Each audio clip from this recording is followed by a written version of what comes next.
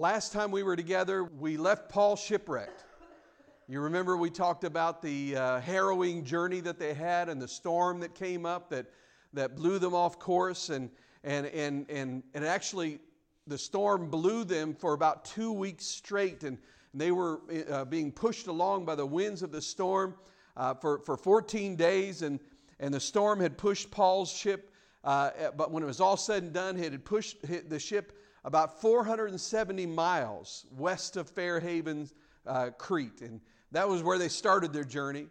And when the storm came up, it took them almost 500 miles off course. And so last time we were together, they had landed, the shipwreck had taken place, but all 279 people on board were saved. They were all safe on the shore. And we're going to pick it up what happens there. It's on the island of Malta, or some versions might say Melita. It's the same island. But only when the crew and the passengers came ashore did they realize that they had reached the island of Malta. When they saw it, they didn't recognize it at first because it wasn't a typical port that sailors would sail into. But they realized where they were when they got ashore, and they were told, and this is an island that's 60 miles south of Sicily and 320 miles from Rome. And now, if you don't remember your geography, Sicily, you remember Italy looks like a boot, right? Everybody remember that? Italy looks like a boot. Sicily is the little island off the toe of the boot that looks like Italy is kicking. So that's Sicily right there. And so they're 60 miles south of that island and 320 miles from Rome.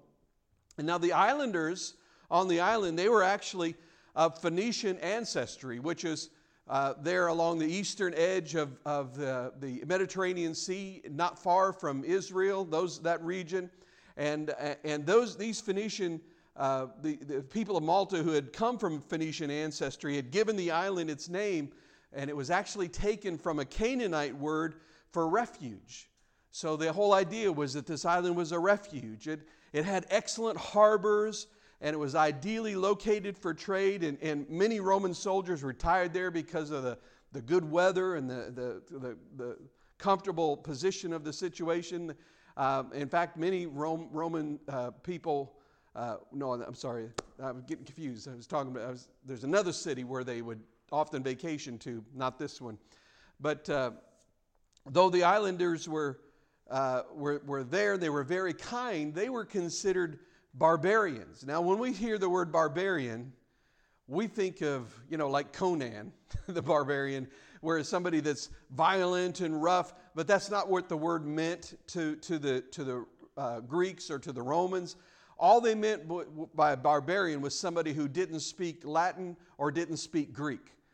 If they didn't speak Latin or Greek, then they were barbarian. And so even though they were considered barbarian because of that, they demonstrated tremendous warmth and civility to Paul and to the rest of the shipwreck survivors. The island's natives, when they saw that this shipwreck was taking place and all these men were coming on shore, they built this large bonfire out there to help warm the survivors and to help them dry out. Now, what I love about Paul is when you read the story, and again, we're not reading all this passage this evening just for the sake of time, but what I love about Paul was we find out that they're building this fire, but he's not just standing around watching and saying, okay, yeah, they're building a fire. That'll be nice. I'll enjoy that. But he's out there gathering wood with them. He's helping them. And here he is, an apostle of God, a man who wrote much of the New Testament, great man of God, and yet he did not consider himself above menial work. He was leading by example. And that's really what servant leadership is all about when you're talking about leadership in the church. So he's out there helping them, and he's gathering wood from wherever it was there, gathering this dead wood, sticks and twigs and things that are lying there along the ground. And while he's doing that, we're told that a snake came out of the fire and attached itself to Paul's hand. Now, what had happened was he probably had mistaken the snake for a small twig as it lay on the ground stiff with the cold, because if you probably are aware that in cold weather, reptiles become extremely lethargic. move very slow. They're very stiff. And so lying in a bundle of twigs and brush, the snake, which had its natural camouflage, would blend right in and would easily go unnoticed. And so Paul picks it up thinking it's a stick, and he's carrying it over to the fire, and the jostling of Paul's walking combined with the warmth of the fire, it roused that poisonous snake, and the snake comes out of the wood and latches onto his hand. So the question at that point in time, listen, here's if you're ever bitten by a snake, the most important question you can have asked after you're bitten is, what kind of snake is it? Right? So that's the question. And we're told there that the Greek word literally means a viper. Now, the problem today is, and some skeptics will say, oh, see, this is another problem with Scripture. There are no poisonous snakes of any kind on Malta today. But that means nothing. That means nothing at all because changes like that are natural. They're even probable on small, populous, long civilized islands like Malta. In fact, if you compare it with Ireland, which is an island, that Ireland has been free from snakes for many, many centuries, but tradition and history tells us that snakes were one time plentiful, and there are no more there. So it doesn't mean anything. If anybody ever brings that up and says, well, see, here's something wrong with Scripture, you can say, no, that means nothing. But the snake latches onto Paul's hand, and the natives saw this.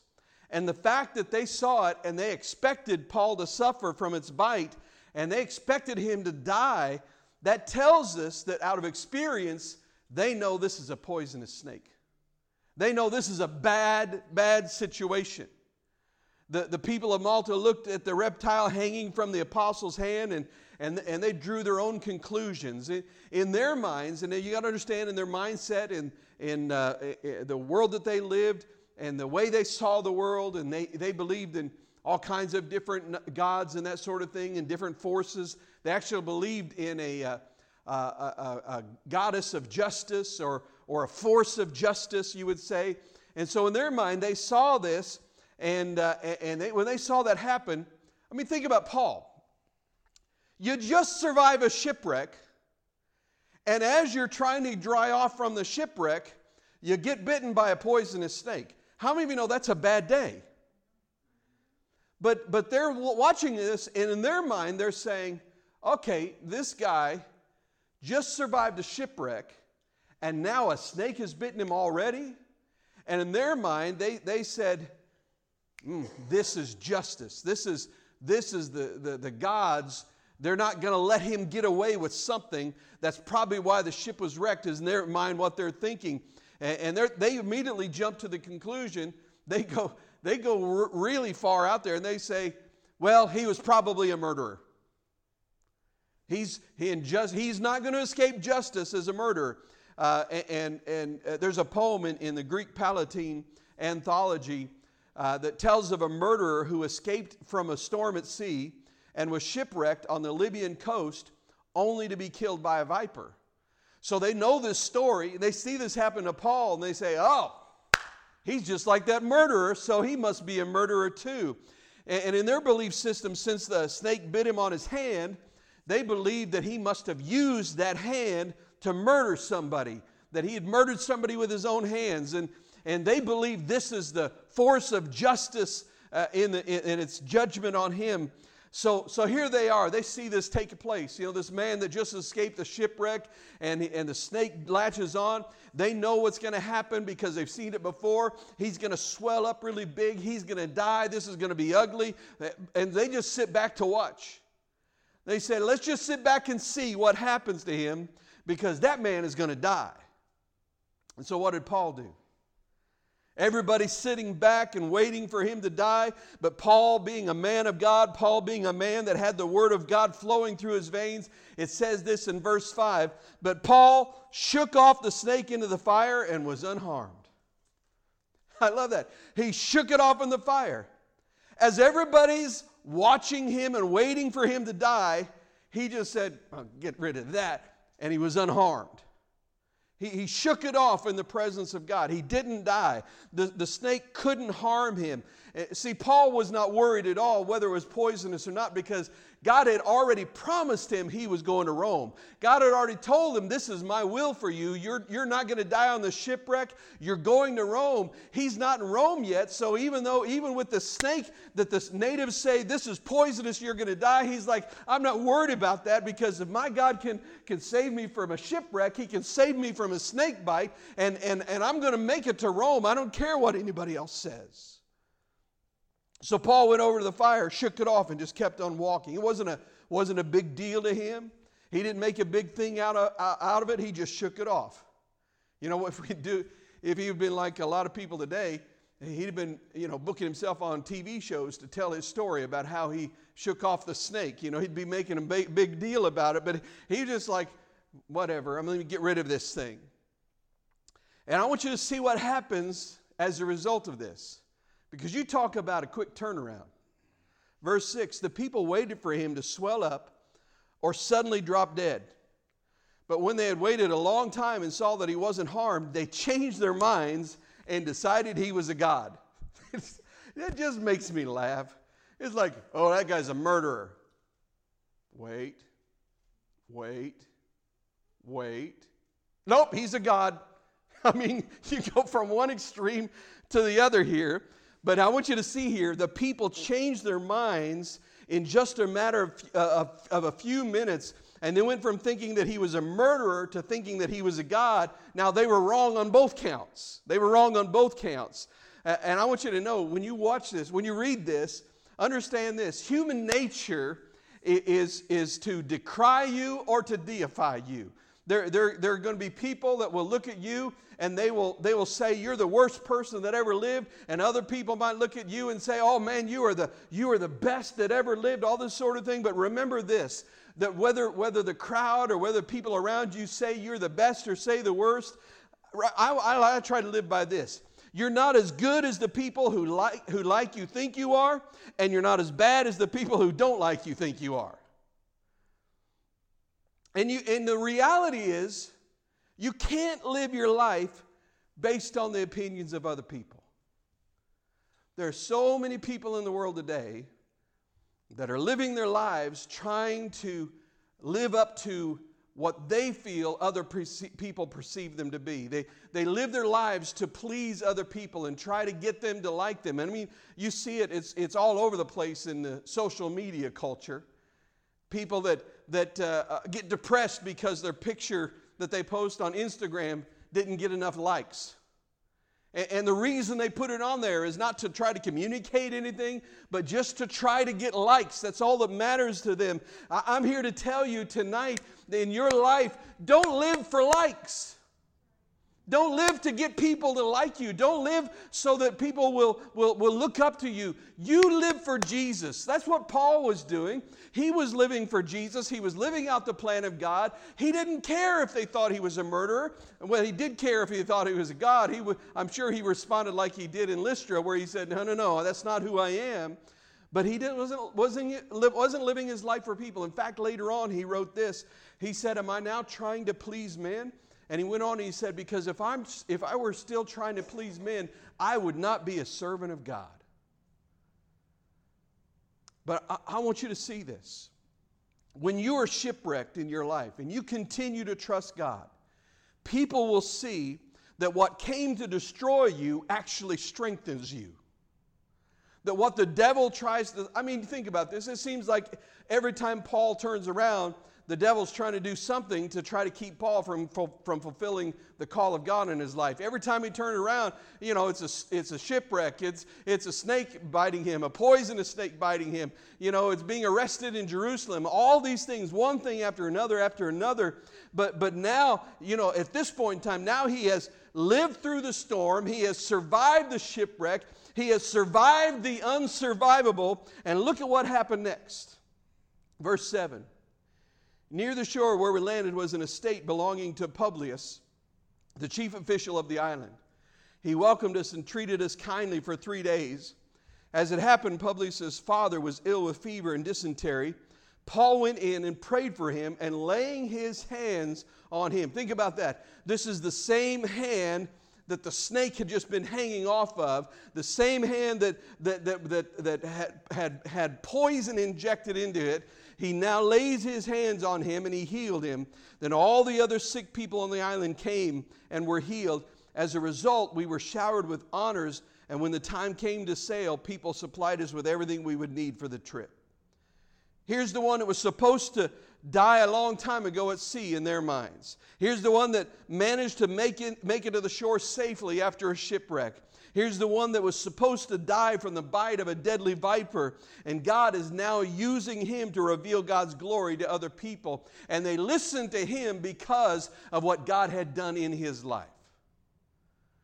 See, the thing that was meant to destroy him made his ministry stronger, because now they said, we know that he's not a murderer. We're going to pay attention to what he says, because that man should be dead. And then he goes up to Publius' house, and the man was healed. And see, some of us don't realize that God has brought you through all the storms of your past to put you in a place to minister to other people. See, you don't realize it. We say things like, I don't know why all this has happened to me. I don't know why I had to go through this. I don't know why I have to suffer through all these things. It seems like I'm the only one that has to go through stuff. No, you're not the only one. We all do. We all face different battles.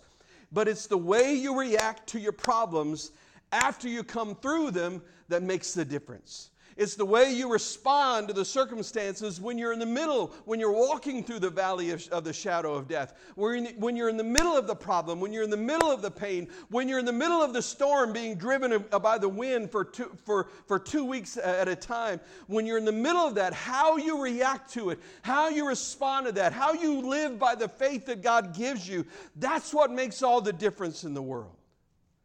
See, what is taking place when you're walking through the storm, when you're the one that finally made it out of the shipwreck only to get a snake latched onto your hand, when you're going through those things, we have to remember God is trying to prepare you for the next part of what you're supposed to do for him.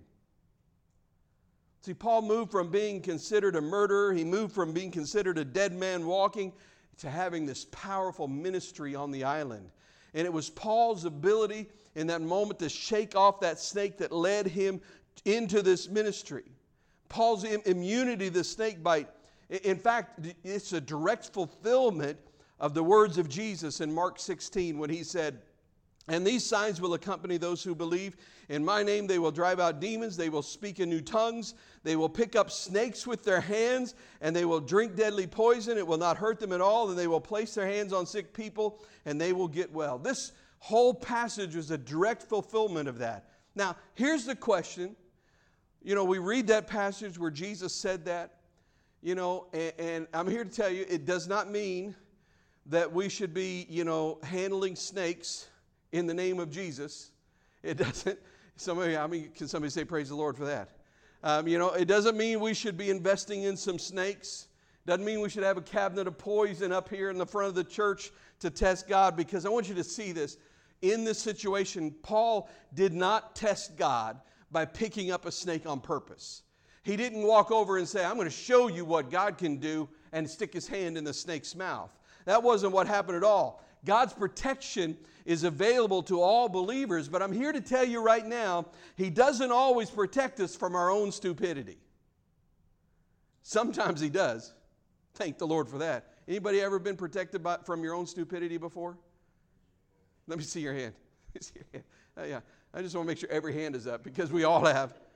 But you know what? There are times when we make a foolish, rash decision without talking to the Lord, without listening to him, and he says, "Okay, now you're going to have to walk through something, because I want you to learn something. I want you to learn before you make that next decision to pay attention and listen to me." And so he'll let you walk through something, because Hebrews chapter 12, you can read about it. It talks about the discipline of the Lord. We don't like discipline. Even Hebrews 12 talks about that. It says discipline at the time is not pleasant. Right? I mean, did any of you, did your kids ever look to you after you I'm sure everybody in this room, we're from the generation where we whooped our kids, you know. Any of your kids ever look at you after you gave them a spanking and look at you and say, you know, I enjoyed that so much. Do you think we could do it again? No, if they did, you'd really be worried, right? You'd be like, we're getting professional help right now. But discipline at the time is uncomfortable. It's unpleasant. But the Lord walks us through those times when we make those foolish decisions, and He walks us through those times of discipline, because discipline is designed to teach. It's designed to show us what we should avoid and how we should live, right? That's why you discipline your children. You know, they do something wrong, they do something rebellious. You discipline them because you want to teach them that's not acceptable. Here's how you need to learn to behave. And that's what God does in our lives sometimes when we make these foolish decisions. Now, the good news is He doesn't leave us in our foolishness. When we make those dumb decisions, He always has the power. Even when He disciplines us, He has the power to redeem those situations and to bring good out of those situations, even when we do that. But let's what we just read about. You know, here Paul, he goes up to this villa of the chief person of the city and he was the leader of the whole area, and he found out that man's father was suffering from fever and dysentery. Now, Malta has long had a particularly unpleasant fever of its own. It's actually called Malta fever, and it comes it's caused by a microbe in goat's milk that's there on that island. And this is probably what he was suffering from. And people who got that, from what I read today, they said that people who had that particular ailment from that microbe might be sick for 2 or 3 months, or they might be sick for 2 or 3 years. So it's a very, very difficult thing, a very horrible thing. And many people died from it, but they died from being dehydrated because of the effects of this. And so he goes to this man, and he is healed. And word immediately, it's very similar to when Jesus would heal somebody and word would get out. And word got out around the island about this healing, and soon all those that were sick were coming to Paul for healing, and the Lord met them there. And so I want you to see, here he went from shipwrecked and being bitten by a poisonous snake to having this powerful ministry with the declaration of the gospel on the island of Malta, people being healed, this great revival's breaking out, and we see in this, we see the truth of God's word in Romans 8:28 that we've seen in action so many times in the book of Acts. And we know that in all things, even in shipwreck, even in snake bites, even in storms, that in all things God works for the good of those who love Him, who have been called according to His purpose. And God brought blessing and healing in the gospel to this island through a shipwreck. See, we would look at that and we'd say, why do I have to be shipwrecked, God? But maybe it was because the people of Malta needed to hear the gospel. And Paul was not going to make a stop in Malta. That wasn't where he was going. He was going to go straight to Rome. But God knew that Paul needed to be on the island of Malta because he knew there was a man who needed to be healed, which would confirm the message of the gospel, and that the gospel would go forth in power among the people of Malta. And in fact, to this day, there is a strong Christian presence on the island of Malta, as they commemorate the time when Paul came to the island. It's a powerful thing. And so the people, when the time finally came for them to leave the island, they responded by honoring Paul and all his companions, and probably meaning that they, not only did they honor them, but they probably gave them money that they needed for the travels, and they supplied their needs for their journey as they continued on to Rome. So, but they were there for 3 months during this time, this 3 months of ministry. And I'm just here to tell you, it's very likely that at this point in time, after everything he had been through, Paul really needed a 3-month rest. And he's on this beautiful island of Malta, And they stayed there during the 3 months of the winter months. And Paul, at the end of this 3-month time of much needed rest, Paul and his men boarded another Alexandrian ship, probably again loaded with grain, bound for Syracuse. Not Syracuse, New York, but Syracuse, which was the capital of the city of the Roman province of Sicily. So they're sailing north from Malta and going directly 60 miles north to the city of Syracuse. And they get there, and the winds changed, and there's a 3-day layover, and then the ship sailed against the wind, tacking its way to Rhegium, where its passengers waited for a south wind. They didn't have to wait for very long at all, because 3 days later, they arrived in Puteoli, a seaport on the Bay of Naples, famous. This is not what you want to be famous for. It was famous for its very foul-smelling sulfur springs. Anybody ever smelled sulfur? A really strong sulfur? Like rotten eggs? And that's what the city of Puteoli, it ought to be pronounced Puteoli. But the city of Puteoli, it was famous for that. And this is the city I was talking about earlier that I mentioned, that in spite of the smell, this was a region that many Romans went to for vacation. I don't know why you would choose a place that smells like rotten eggs, but they liked it for some reason. So they arrived there. And at this time, this was the main port that fed the city of Rome, even though Rome was quite some distance away. Later on, there was another larger port that opened that was closer to Rome. But at this point in time, even if that had been open, they might have gone there anyway, because the other port would be much busier. So they arrived there in the city of Puteoli, and the centurion allowed Paul to visit Christians in the area. Now, this is really powerful to think about the fact that there are Christians there, because to this point in time, no apostle has ever visited this region. They have not had an apostle come and start a church.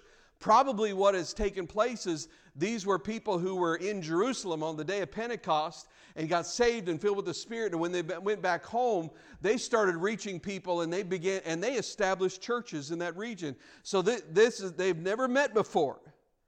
But he goes and for a week, the centurion, Julian, I believe was his name, met with these Christians, and then they departed a week later for the capital city of the empire, Rome.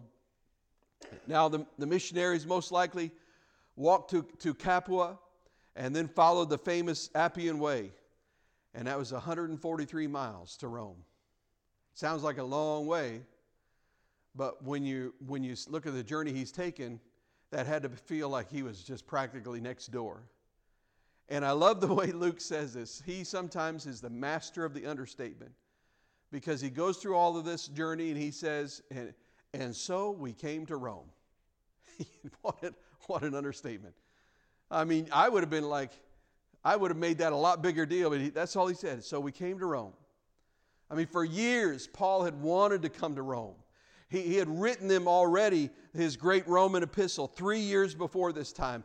He had prayed to God to see the Roman Christians face to face. And at long last, after years in prison in Caesarea and one of the most harrowing sea voyages on record and being bitten by a poisonous snake, all of these things, he finally made it to Rome. Well, the believers in Rome heard about Paul's imminent arrival, probably due to messengers that were sent by the believers in Puteoli. And eager to meet and greet the great apostle, an entourage headed south, and they intercepted Paul's party at the Forum on the Appian Way. That's a town, it's about 43 miles from Rome. Now listen, this is not like you jump in your car and drive 43 miles down the road. But they were so excited to meet Paul after receiving his letter, after they felt like they knew him after reading the letter that he sent them. 43 miles away, they catch up to him. Then a second welcoming committee of Roman believers encountered Paul at a little place called the Three Taverns, which is 35 miles south of Rome. Now, by the way, I want you to understand, tavern to us usually means something different than what it did to them. Because we think of tavern, we tend to think of like a bar That's not what it was. A tavern was a shop or a place that provided food and lodging. So it'd be more like a restaurant hotel / thing, a bed and breakfast sort of thing. And the Appian Way was a main thoroughfare to Rome from the south, so there were many, many places like this. And they met him there. And I mean, you see this. You picture in this mind that Paul's group, as they're traveling to Rome, it just keeps getting bigger and bigger. The closer they get to Rome, more and more people are coming out of Rome to meet him, and they're traveling along with him. And so Paul's entrance to Rome was more like a victor's triumphal entry than it was a prisoner's march. And you know, when Paul saw all these people coming to him, it says he was greatly encouraged. Think about it. He knows now, he knows some different things. Number one, he knows that the time he spent writing that letter to the Romans was worth it. Because he knows that they have read that it has had an impact on their life because they're coming 43 miles out from Rome to meet him. But he also knows, I'm not alone. The body of Christ is here with me. Even though I'm still a prisoner, I'm not alone. After this harrowing experience, he received encouragement through other believers. And listen, that's so important for us to remember, because when you are discouraged, anybody here ever been discouraged in your life? You bet you have, because you're a human being. That's part of what it means. We go through times where we feel discouraged, but in that moment, see, what happens is, in that moment, the devil tries to tempt us to withdraw from fellow believers. That's when we're discouraged, we begin to say, I don't know if I want to go to church today, or I don't want to go if I want to go to my small group today. And we get discouraged and we begin to separate ourselves and withdraw ourselves. But we need to know that in the moment when we're feeling discouragement, that's when we need the people of God all the more. That's when we need to be around the church. That's when we need to be in church. That's when we need to be in our small group, because it's in coming together that we are encouraged together. It's the people of God that He uses to encourage us. So important to know, if you're discouraged, don't withdraw. Press in all the more. Press in all the more. Well, at last, Paul arrived in Rome, the most influential city on earth. I mean, this was the fulfillment of a long-term desire and the fulfillment of the will of God as made known to Paul. And though he was guarded around the clock by a soldier, probably on 4 or 6 hour shifts where they would change off every so often, he actually had much more freedom than your typical prisoner. He had freedom to move about within the confines of his residence. He was able to rent a place for himself. And from what we know, it wasn't just like a little tiny one-room apartment somewhere, because he had a large enough room where he could have large groups come in to visit him, and he'd be able to teach and preach to them. And he was allowed to do all of those things. The only thing was, he didn't have the liberty to actually leave and go anywhere. And it seems to suggest that he was probably lightly chained to a guard. So Paul, as he always did, when he'd go to a new city, who did he go to first? He went to the Jews first. Now the problem is, he can't go to the Jews. He's confined. He's under house arrest. So he invites them to come to him, because he couldn't go to them. And they came. And during their visit, he explained to them the reasons for his imprisonment. He was afraid. Listen, he was concerned that his Jewish enemies in Jerusalem had sent word to the Jewish people in Rome and told him lies about him, and that they were already going to be causing trouble. But he really didn't need to worry about it too much, because you remember we talked about it a few weeks ago, how at one point in time all the Jews were expelled from Rome. You remember that? Because of riots, as the historian said, due to a man named Chrestus, which we believe it was probably the Jews rioting against Christians at the time. Well, now Nero is now the emperor. When Nero came into power, he rescinded that order, and the Jews were able to come back into town. However, they did not want a repeat of that. They didn't want to stir up trouble, because they had just been allowed to come back to Rome. And so anyway, Paul begins to tell them why he'd been arrested and what was going on and all of these things. And in fact, he declared to them, he said, listen, really, I'm a prisoner of Rome because of the hope of Israel. Now, what is the hope of Israel? The hope of Israel was the hope that the Messiah would come. And he was telling them, listen, the reason I'm in prison is because of the hope of Israel, and I want you to know that the hope of Israel, the Messiah, has come. And he began to tell them about Jesus. Now, the Jews there assured him that they had received no communication from Jerusalem about him, and that must have been a relief to him. But even more important was the fact that they expressed their desire to hear more from Paul about this Messiah that he was talking about. So he began to meet with them, and a large crowd of Jews gathered at Paul's house. And from early in the morning until late evening, he explained the kingdom of God. He explained to them the story of Jesus. He told them about how he fulfilled all these Old Testament prophecies, and all of it pointed to him being the Messiah, and that he died, but now he's alive. Told them the whole story. And you know what happened? It's the same thing that happens today when we preach the gospel. Some believed, and some didn't. But you know what? Paul wasn't surprised when they didn't believe. And he quoted Isaiah to them. And by the way, by quoting this, made some of them very angry. But he read to them, he quoted from Isaiah chapter 6, verses 9 and 10, where it says, he said, "Go and tell this people, be ever hearing but never understanding, be ever seeing but never perceiving. Make the heart of the people calloused, make their ears dull and close their eyes, otherwise they might see with their eyes, hear with their ears, understand with their hearts, and turn and be healed." See, though many of them, as Jews, had God's word in their head, they knew the word, it had never filtered down into their hearts and changed their lives. All just a few inches. And you know what? This is the great danger of being religious. And what I mean by religious is, religion is all about following the rules.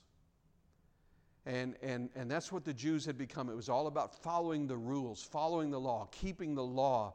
And when we do that, rich words and meaningful truth can easily turn into overused cliches and meaningless rituals.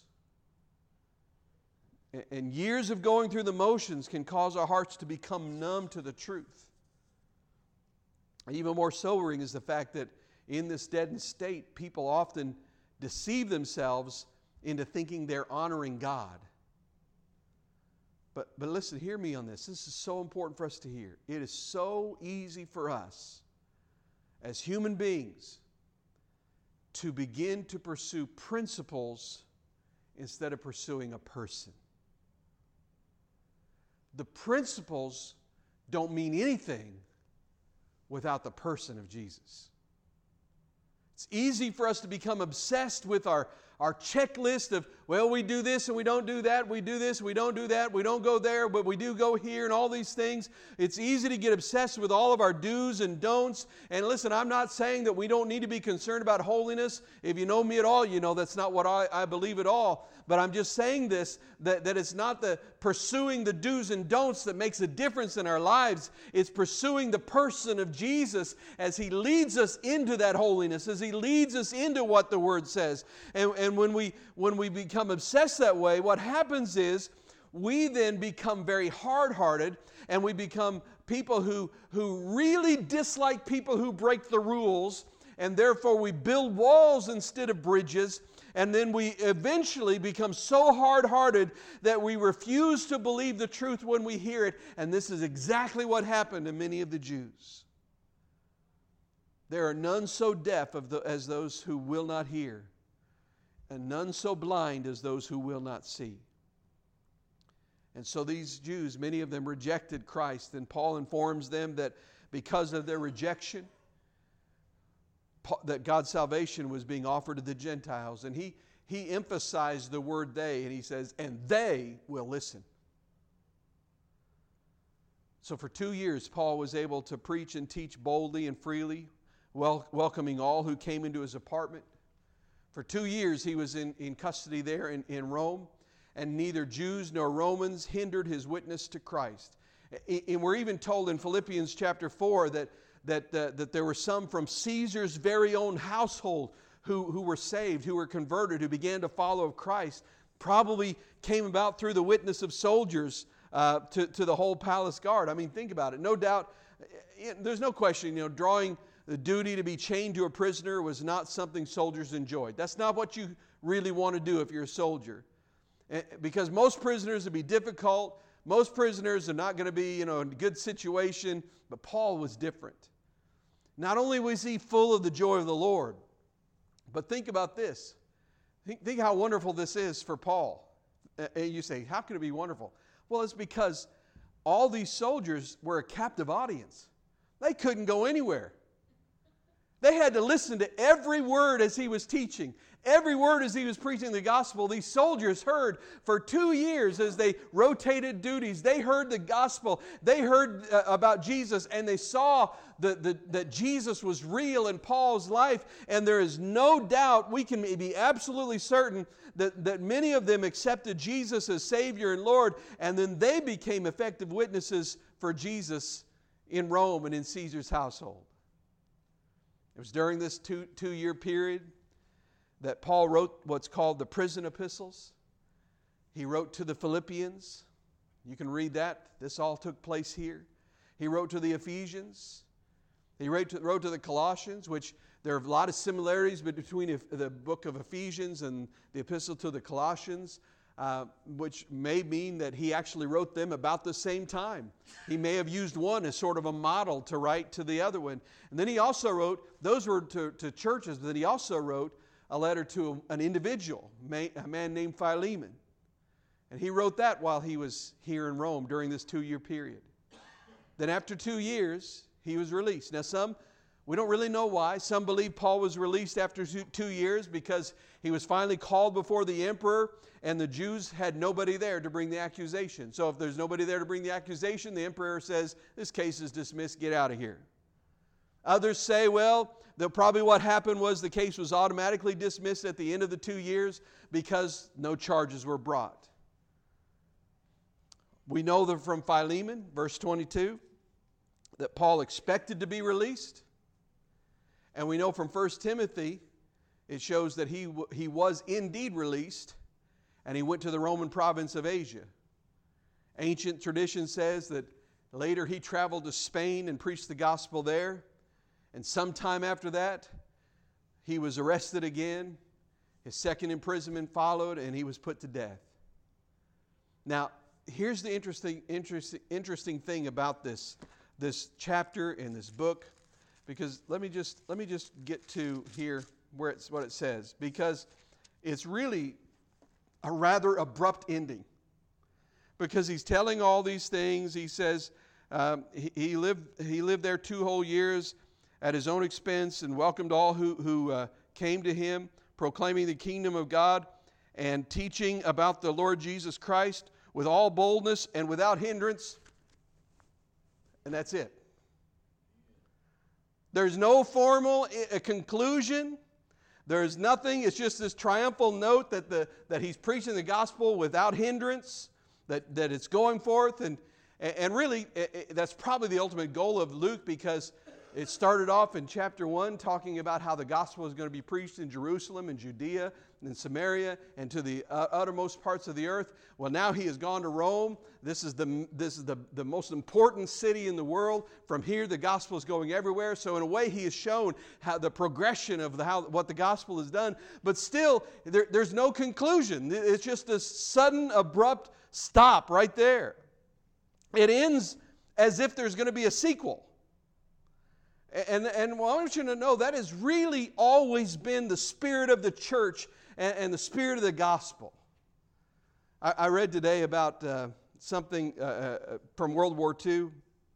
During World War II, you all know the story when England was being bombed by the Nazis, by Hitler's Luftwaffe, and they were being bombed, and it was just London was in shambles. Buildings were collapsed, all these things.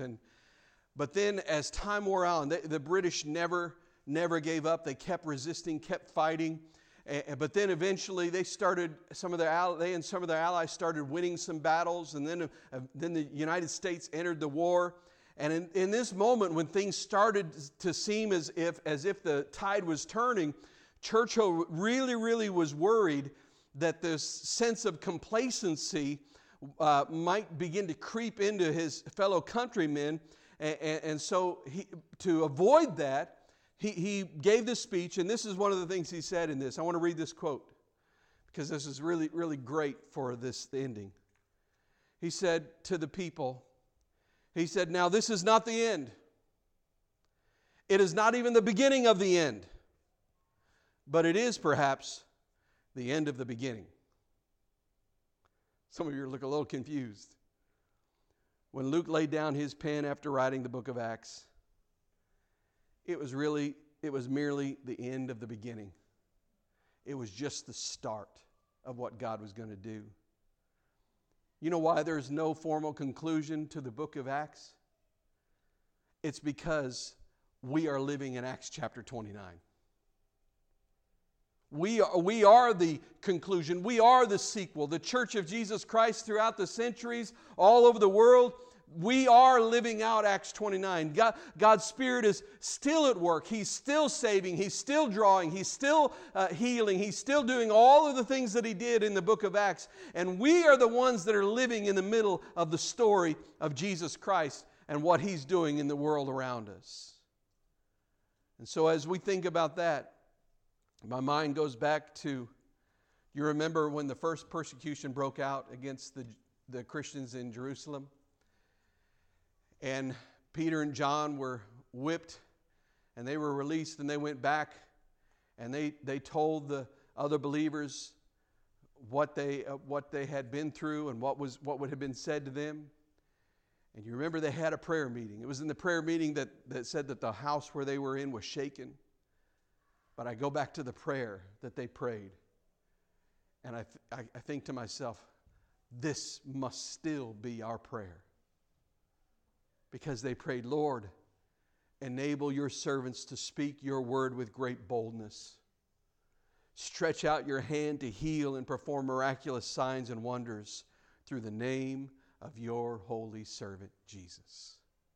May we live Acts 29 with that prayer. Let's pray. Father, I thank you, Lord God, for this powerful book.